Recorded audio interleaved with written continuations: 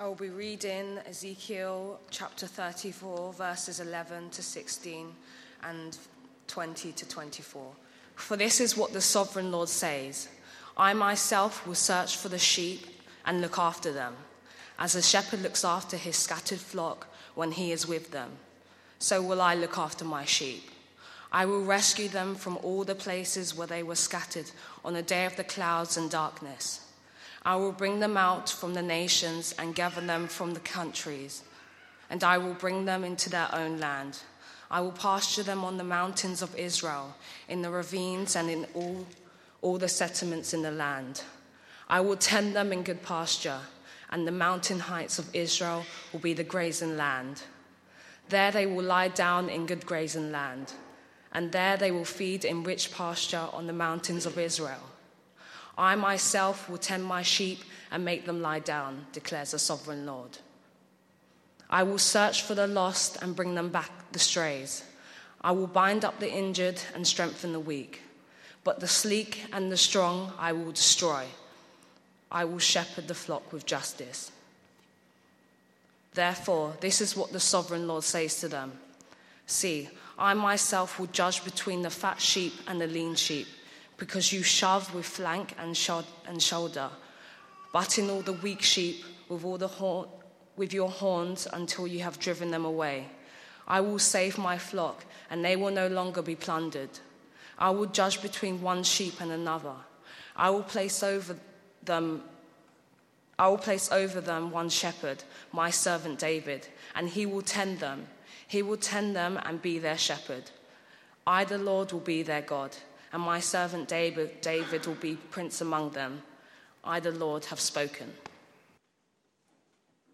I'll now be reading Matthew chapter 25, verses 31 to 46, the sheep and the goats. When the Son of Man comes in his glory and all the angels with him, he will sit on his throne and in heavenly glory. All the nations will be gathered before him, and he will separate the people one from another, as a shepherd separates the sheep from the goats. He will put the sheep on his right and the goats on his left.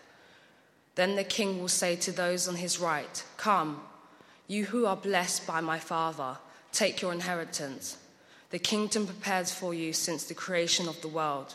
For I was hungry, and you gave me something to eat. I was thirsty, and you gave me something to drink. I was a stranger, and you invited me in. I needed clothes, and you clothed me. I was sick, and you looked after me. I was in prison, and you came to visit me." Then the righteous will answer him, "Lord, when did we see you hungry and feed you, or thirsty and give you something to drink? When did we see you a stranger and invite you in, or needing clothes and clothe you? When did we see you sick or in prison and go to visit you?" The king will reply, "I tell you the truth. Whatever you did for one of the least of the brothers of mine, you did for me." Then he will say to those on his left, "Depart from me, you who are cursed, into the eternal fire prepared for the devil and his angels. For I was hungry, and you gave me nothing to eat.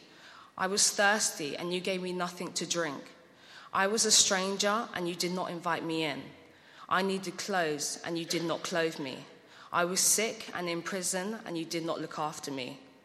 They will also answer, "Lord, when did we see you hungry or thirsty or a stranger or needing clothes or sick or in prison and did not help you?" He will reply, "I tell you the truth. Whatever you did not do for one of the least of these, you did not do for me." Then they will go away to eternal punishment, by the righteous of eternal life. Thank you, Simon, for the invitation to come and share in worship here. You and I shared in worship so many times in South Wales. It was great to have a colleague like Simon who used to turn up about the same time as I did, about 7:10 in the morning, and so we could actually sort the whole of the college and the other staff out before they arrived. But the great thing about Simon, and the thing that really attracted me to him, was the fact that he took the book of Revelation, which I'm sure you must have heard about, but he made it alive for 2003 or 4 or wherever it was. And that's what's important. And that's what really I feel is so important about being church, about preaching, about teaching, is that it is relevant, that it engages with where we are in the time where we are. And I'm sure that Simon has brought this to you while he's been the minister here. Well, the 2 readings we heard are the lectionary readings for today. If I was attending the parish church where we now attend in a little village north of Bedford, these are the passages we would be looking at. I like the lectionary because it constrains you to actually look at what actually God might be saying through these passages on this particular day. And so we're going to look at evangelism and social concern. Some years ago, I was asked to conduct the funeral of the former matron of our local hospital. It was a hospital that housed mainly geriatric patients. Although not a member of any church, this lady apparently had been brought up as a Baptist. Well, at least she'd attended the Sunday school once or twice in the local Baptist church. But as I talked to the bereaved, a story unfolded of a spinster who'd given all her love, all her energy and compassion for those for whom she cared: the frail, the sick, the incontinent, the disabled, often bad-tempered and confused elderly patients of the cottage hospital. I could get no clear picture of her faith, but the words of Jesus that we have just read seemed most appropriate to express the reality of her life. And if this is the judgment of God. I did, however, go on, as was my normal practice at funerals, to speak about the eternal hope that we have through the cross and resurrection of Christ. And whatever eternity held for that lady, this was the gospel, at least for the bereaved. But I was challenged by her life and challenged by the reading that I chose at the funeral. Now, this passage may look dangerously like justification by works, the impression that if we serve the poor, we are necessarily serving Christ in them. But the emphasis is our relationship to the King and to the kingdom. As Luke would say, it's the kingdom of God is in our midst. It's where we are. We are kingdom people if we have shared our lives with Christ. And it's on this judgment, it's on this decision that judgment is going to be based, our relationship to the King and to the kingdom. A gospel that doesn't show itself in the reality of Christ-like living is actually no gospel at all. And this comes from our relationship with Christ. As James puts it in his letter to the church, right belief without right action is like a body without the spirit. It's lifeless. The heart of Christianity is our relationship with Jesus, which shows itself in loving, sacrificial care for others, and in particular for the poor and the needy. This is the heart, of course, of much of your own church's program. Your website states, "We are a Baptist church in the heart of London's West End, and we seek to live out the example of Jesus Christ for the good of our city and the wider world. We believe that every person is valued by God and can make a contribution to the life of their community." Well, lots of churches have mission statements, but what's much more important here is that this is what you actually do. Open doors, welcoming visitors throughout the week. Tuesdays at Bloom as a social gathering for the active retired, which I understand, the active retired, by the way, just in case you didn't know, are those between 75 and 85. Yes, 70 is the new 50. Sunday lunch with places for the vulnerable and the homeless. The evening centre in partnership with the Simon community, providing food and chat for rough sleepers. And the winter night shelter for the homeless. And this is particularly, I think, valuable, particularly on a day like today, as I walked here from St. Pancras and saw those who were huddled up in sleeping bags in doorways.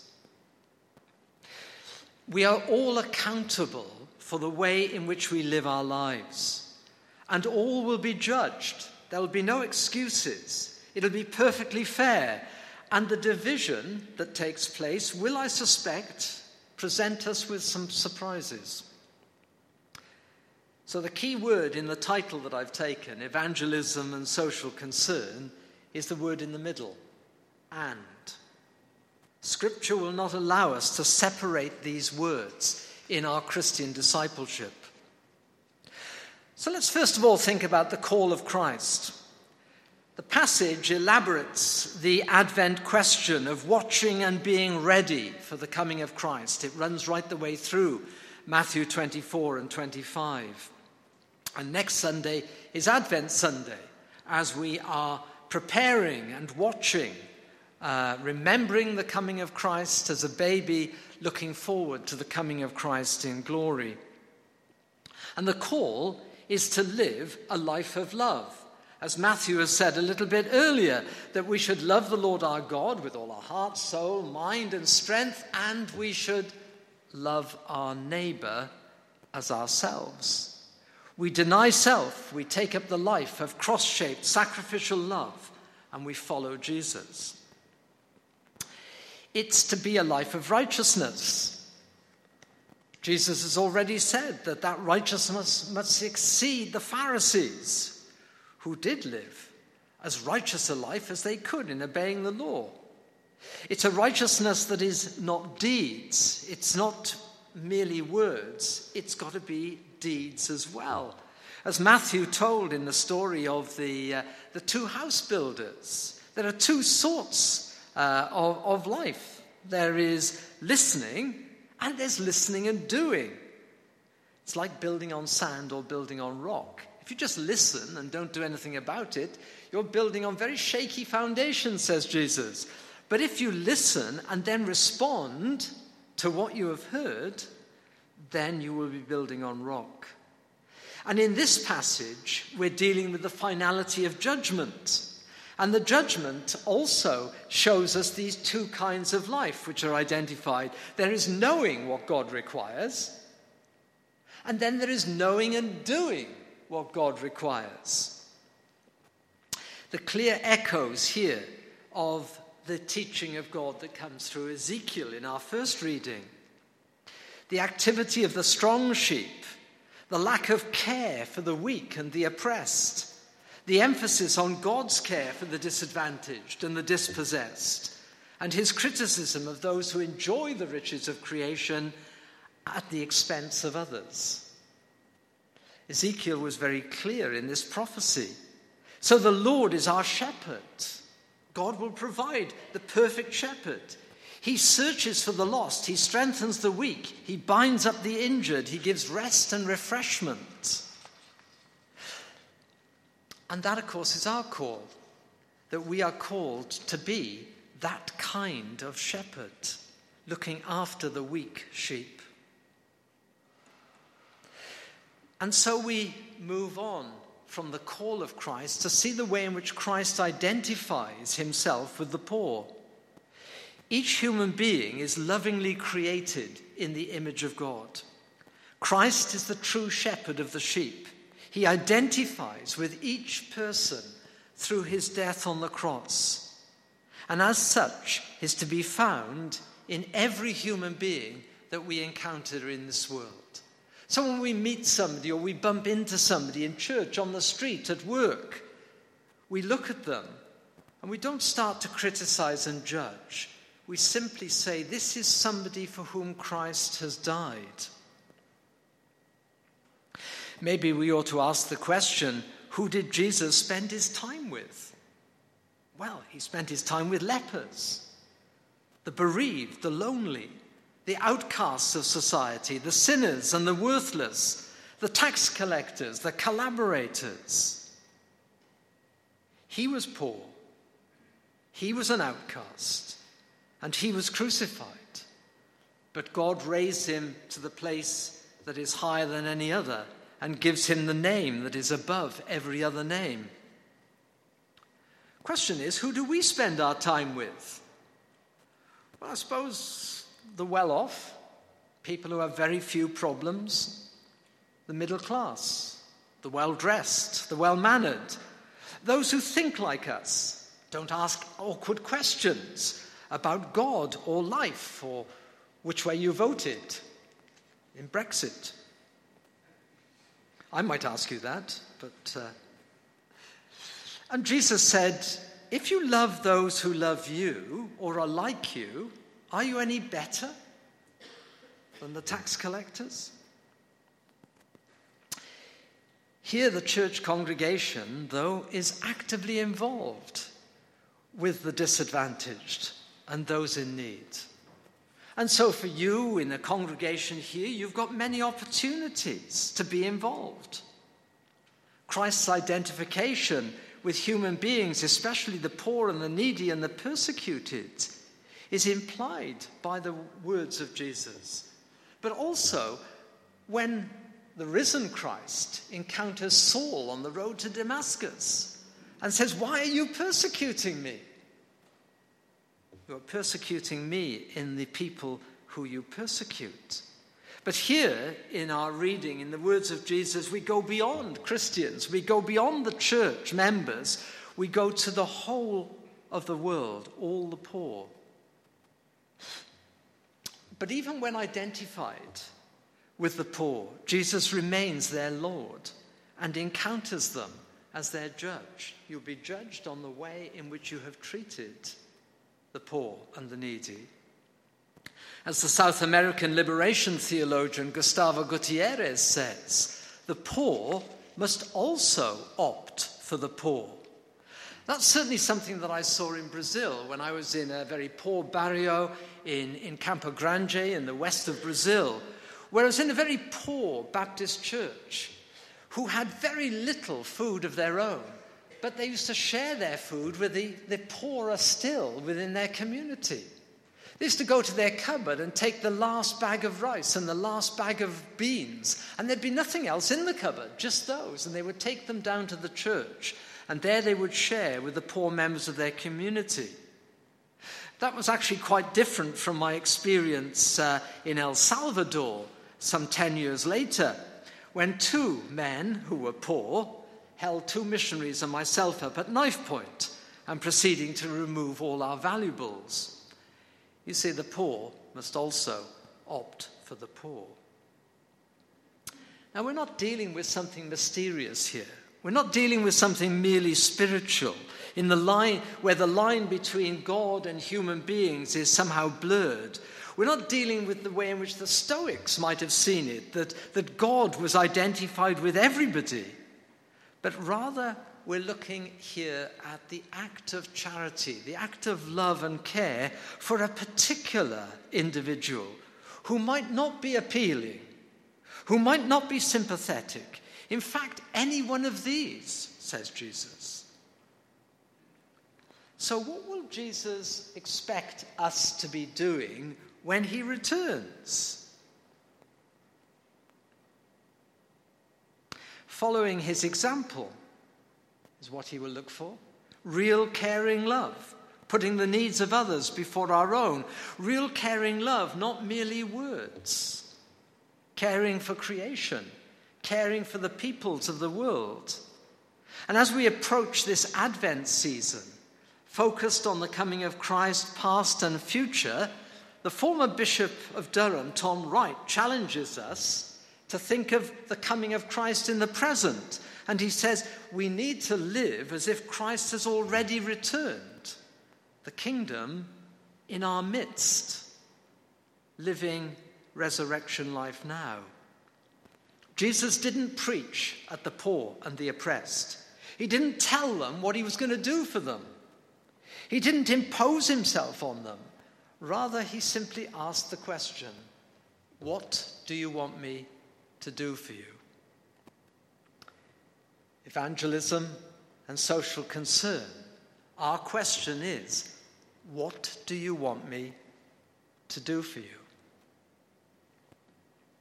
And then let's look at the judgment of Christ, because this passage seems to be all about judgment.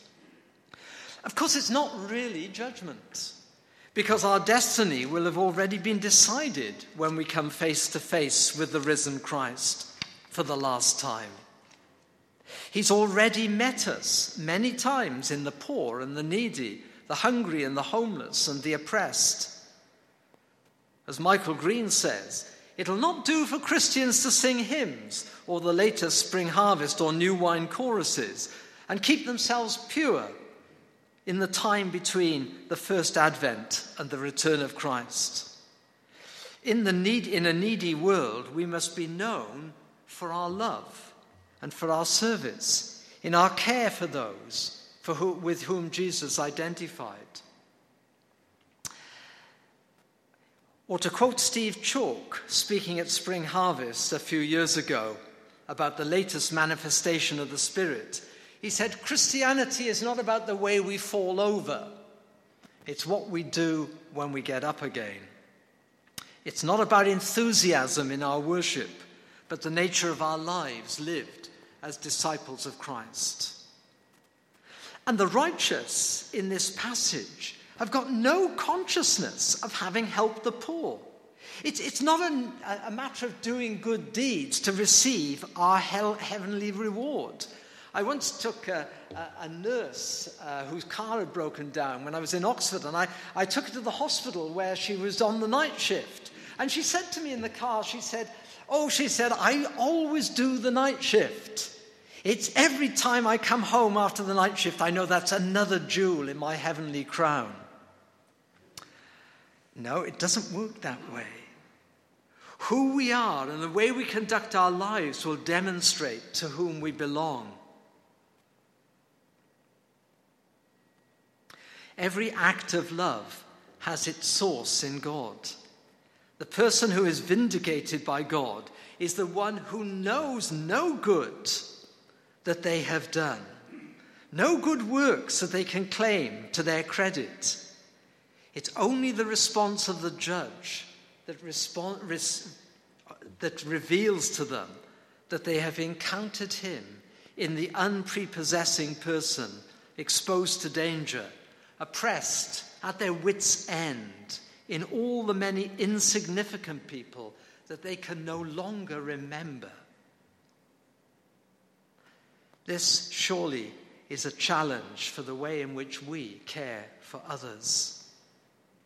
Judgment is for all people, but it's not to be seen as a reward or a punishment. The righteous person lives this way without calculating a reward. It's the essence of being in Christ.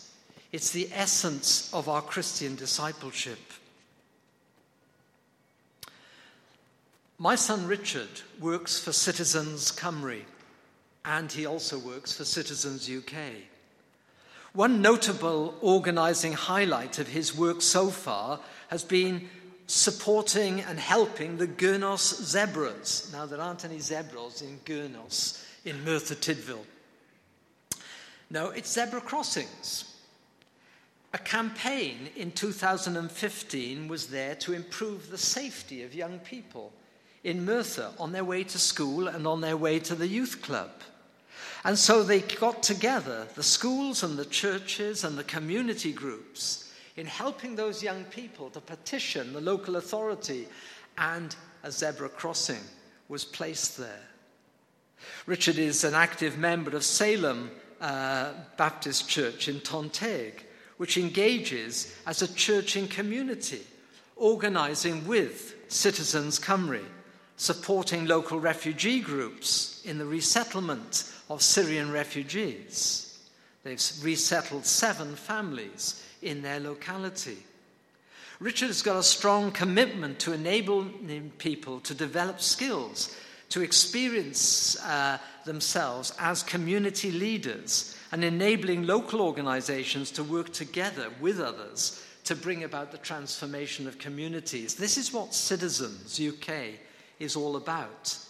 And as a congregation here, you have opportunities to work for social transformation with West London citizens. There's an important work to do here in areas such as the real living wage. Campaigning, of course, for the living wage began not far from here with local groups in East London who recognised that poor wages were a major factor affecting the well-being of families. London citizens, like Citizens Cymru, are also involved in welcoming refugees and addressing issues of affordable housing and the safety of young people travelling to and from school. Maybe there may be a need for Bloomsbury zebras, who knows? It is a place where the church can work together with other faith groups, with schools, and with the local authorities. So when it comes to evangelism and social action, Matthew presents us with two limits. First of all, he tells us it's all down to God's grace. Just a couple of chapters earlier, where the vineyard owner says, "Don't I have the right to do with my money what I want?" Who gives worked a whole day's wages to the person who has only worked for an hour.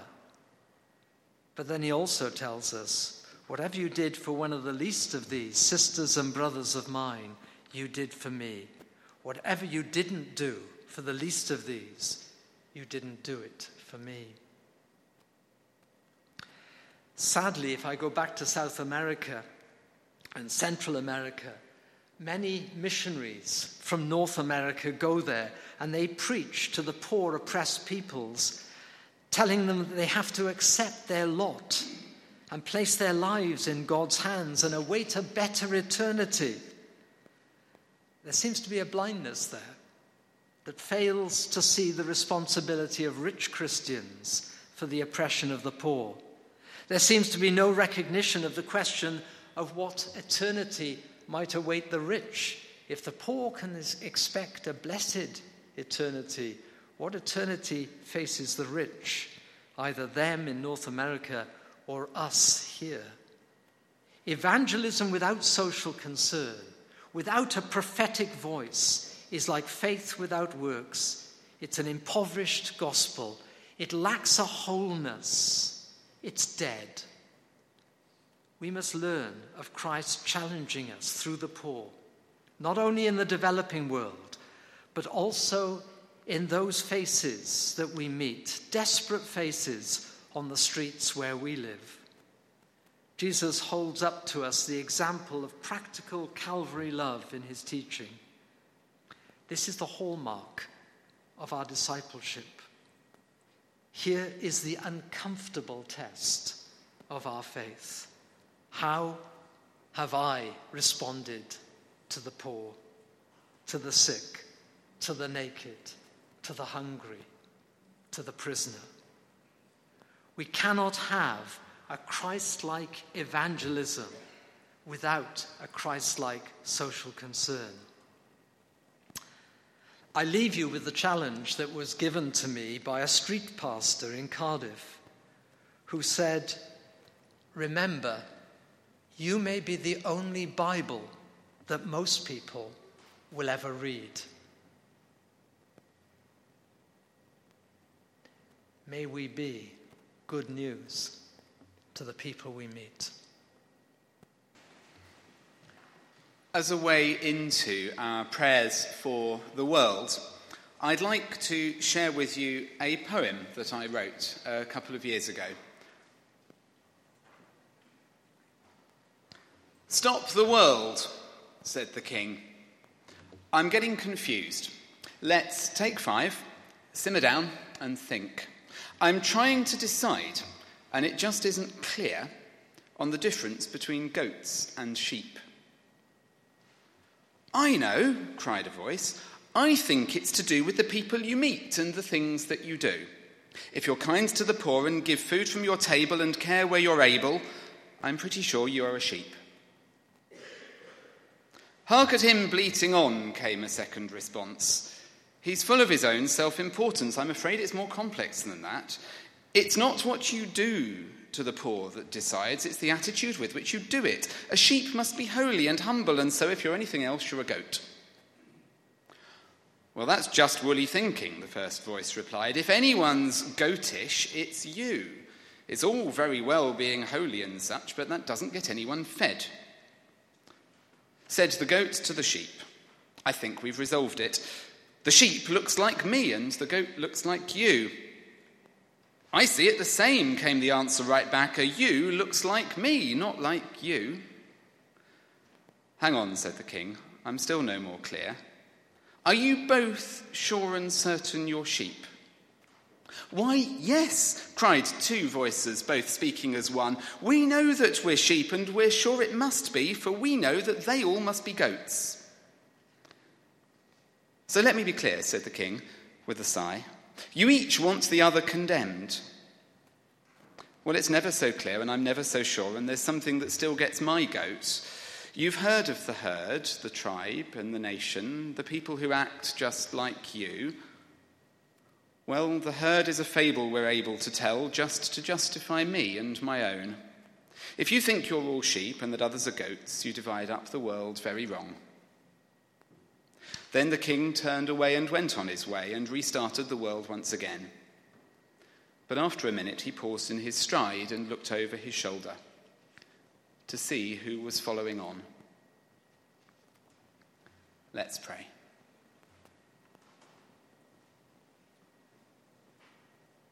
Great God of all the earth,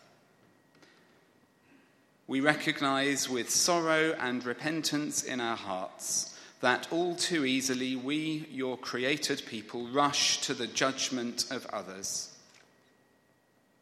We divide humanity one from another, condemning some and vindicating others, and always placing ourselves on the side of the righteous. We isolate those who do not look, live, or love like we do, and we put them apart, telling ourselves that we're right because they are wrong. But we hear from your word that in this we bring judgment on ourselves, every bit as much as we would heap judgment on those we would condemn. Forgive us, dear Lord. May we instead learn to see others as you see them, rather than as we have learned to see them. May we be given the insight of your Spirit to see through difference, to discover the common humanity that underlies all our interactions, all our relationships. And so we pray today for a world that seems intent on tearing itself apart. We look around us at your world and we see so much strife, division, war, suffering and pain. We see people rushing to judgment of the other and calling down the fires of hell on those who are not like them.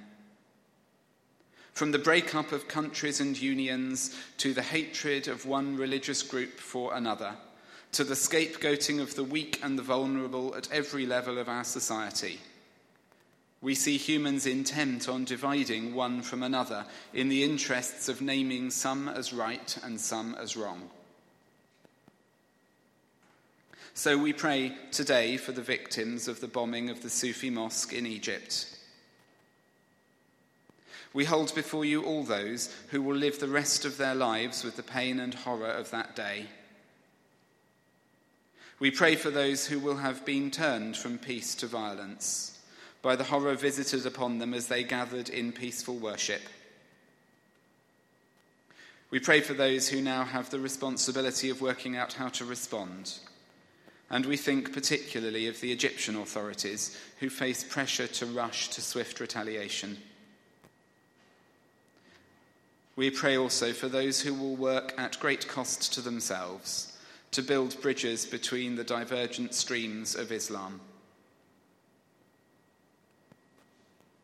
And we pray also for those who similarly build bridges between Islam and Christianity, both in Egypt and around the world. We recognize that so much of the violence that we face in our time comes from people who claim to be acting in obedience to divine command. And we ask that people of violent faith will hear the still small voice of calm in the midst of their rush to righteous condemnation of the other.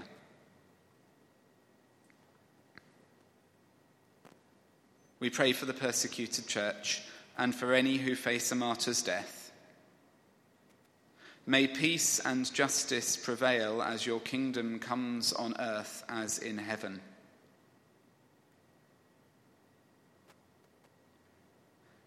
We pray for victims of racism in our city of London, for those who are marginalised, bullied and attacked because of their ethnicity. We pray for asylum seekers, refugees and all those who are denied the possibility of fullness of life because of who they are. May we, as your people in this city, be catalysts of inclusion, as we live out our conviction that all people are created in your image. Help us to set aside whatever privilege we have inherited, and to be willing to meet the other as equal, whoever they may be. We pray for those who find themselves victimised or excluded because of their minority sexuality.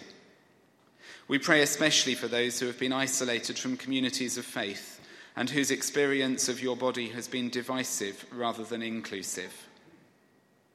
We thank you for those who are willing to speak out and for those who are willing to reach out and embrace difference.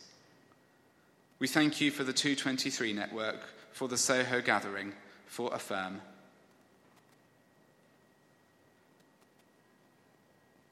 We pray for the homeless and the vulnerable, for those whose economic and personal circumstances give rise to precarious living. And we name before you the work of our partners and our activities who seek together to bring support and progression to those who feel trapped by life. We think particularly of C4WS and the Winter Night Shelter, and of the Simon Community and our Evening Centre, and of the volunteers from this community who cook and serve and offer love and friendship. We pray also for the work of London citizens, and particularly West London citizens, and we hold our own involvement in that before you. And so we pray for this, our church, in all its glorious diversity. We ask that this place will be a beacon of light and love and inclusion, where we discover together that within the love of Christ, all other barriers that would divide are rendered irrelevant. We pray that all will be welcome here, regardless of ethnicity, social standing, gender or sexuality, and that we will have the courage to live the truth of your glorious gospel of unity in the midst of our divided city. Amen.